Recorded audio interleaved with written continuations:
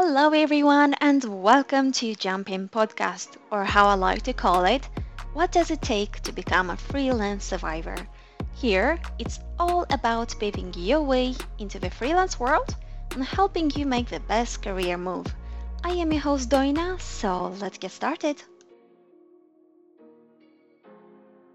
Welcome back to another episode of Jumping Podcast. If you're new here, click the button subscribe to be notified each time a new episode is available. And if you're new into the freelance world and you literally have no idea where to start, please check the previous episodes where I discuss about what is freelancing, how to find your skills, how to price your service, and how to create a great cover letter along with other insightful information. This will help you start today. Once you have your freelancing business fundamentals and you are ready to start, you must think of a fee structure that works best for your business. This can be hourly pay, paper project, commission-based, and so on. Last week, I discussed about what is paper project, what are the advantages and disadvantages. Please remember, you should try all the fee structures because what works for a freelancer might not work for others. And Jim Rohn said, if you don't like how things are, change it. You are not a tree. So after you tried paper project, commission-based, or any other type of fee structure, and you noticed that it is not for you, you don't have to quit freelancing.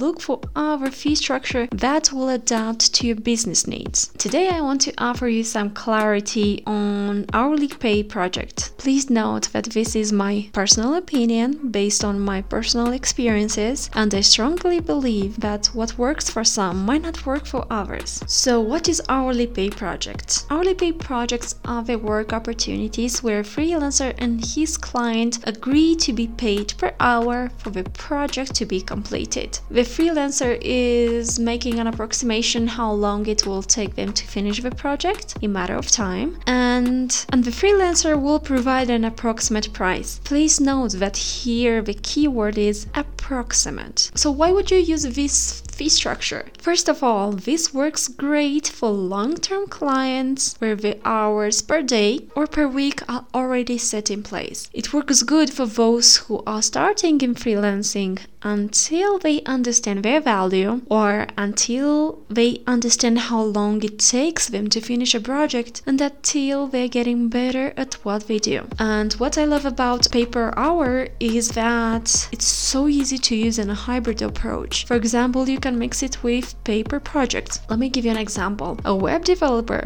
might work per project. However, when it's about revisions, they are charging per hour. There are some downsides when you are charging per hour, so the faster you finish, the less you are paid. In this case, it's hard to predict the monthly income unless you negotiate an exact number of hours per week. Let's say you're an experienced worker and you finish the task in 15 minutes. You'll not get much money while using this method. Another alternative is to offer the daily billing. While you already know how long it will take you to finish the project, what I don't like about hourly pay is that it can become a hassle to explain it to your long-term clients when you decide to raise your fee. I always say it. As a freelancer, you have to be comfortable in talking about pricing, money, how much you charge, and how much you are willing to negotiate. If you hated negotiating your salary once a year with your boss, like right now as a freelancer, you have no way out. So you will learn to give such news in a professional way. Another disadvantage of hourly pay is that you're working less efficiently, and in a long run, this hurts you because you develop a work habit of taking more time to finish a task. And you're not paid for the outcome or value, you are paid for your time, and you should ask yourself, are you following your own best interests? Can you quantify the value you're offering in 1 hour? Another downside of this fee structure is that your client doesn't know the full price up front. They will be scared if there will be any surprises at the end of a project, so be ready to switch to another fee structure if your client is worried about that. Besides completing a project, you should know that your job is to make your client happy. And from my own experience, I know that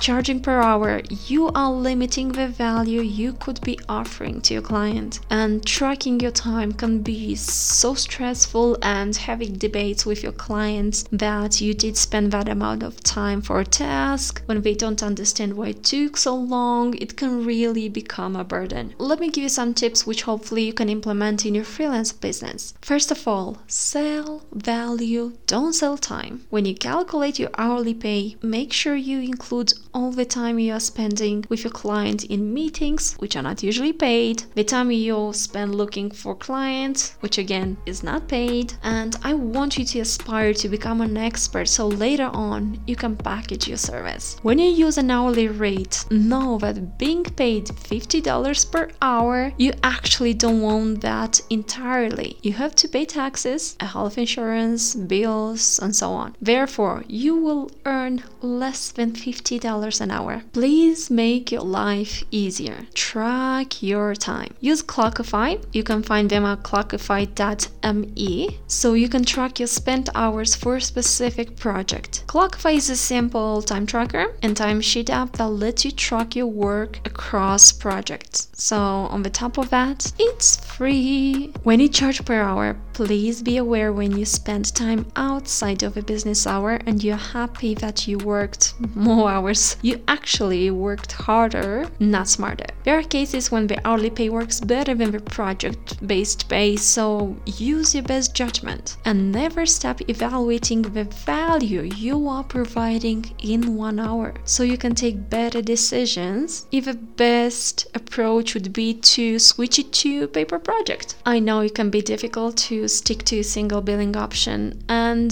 honestly, you don't have to do that. All I want for you is to be aware of all the possible options so your freelance journey becomes way easier. Please head to jumpinpodcast.com/resources and download your guide for the hourly pay and for the project pay, which includes a worksheet for you to calculate your fee and the pros and cons of each billing method. That is all for today. I really appreciate taking your time listening to this, and I hope you got some good insights that you can apply in your own freelance business. If you enjoyed today's episode, I would be grateful if you can leave a review and tell me what you love about it. Share it with someone who might find it useful, and don't forget to subscribe so you can stay on track with all the new episodes. Until next time, pave your way into the freelance world.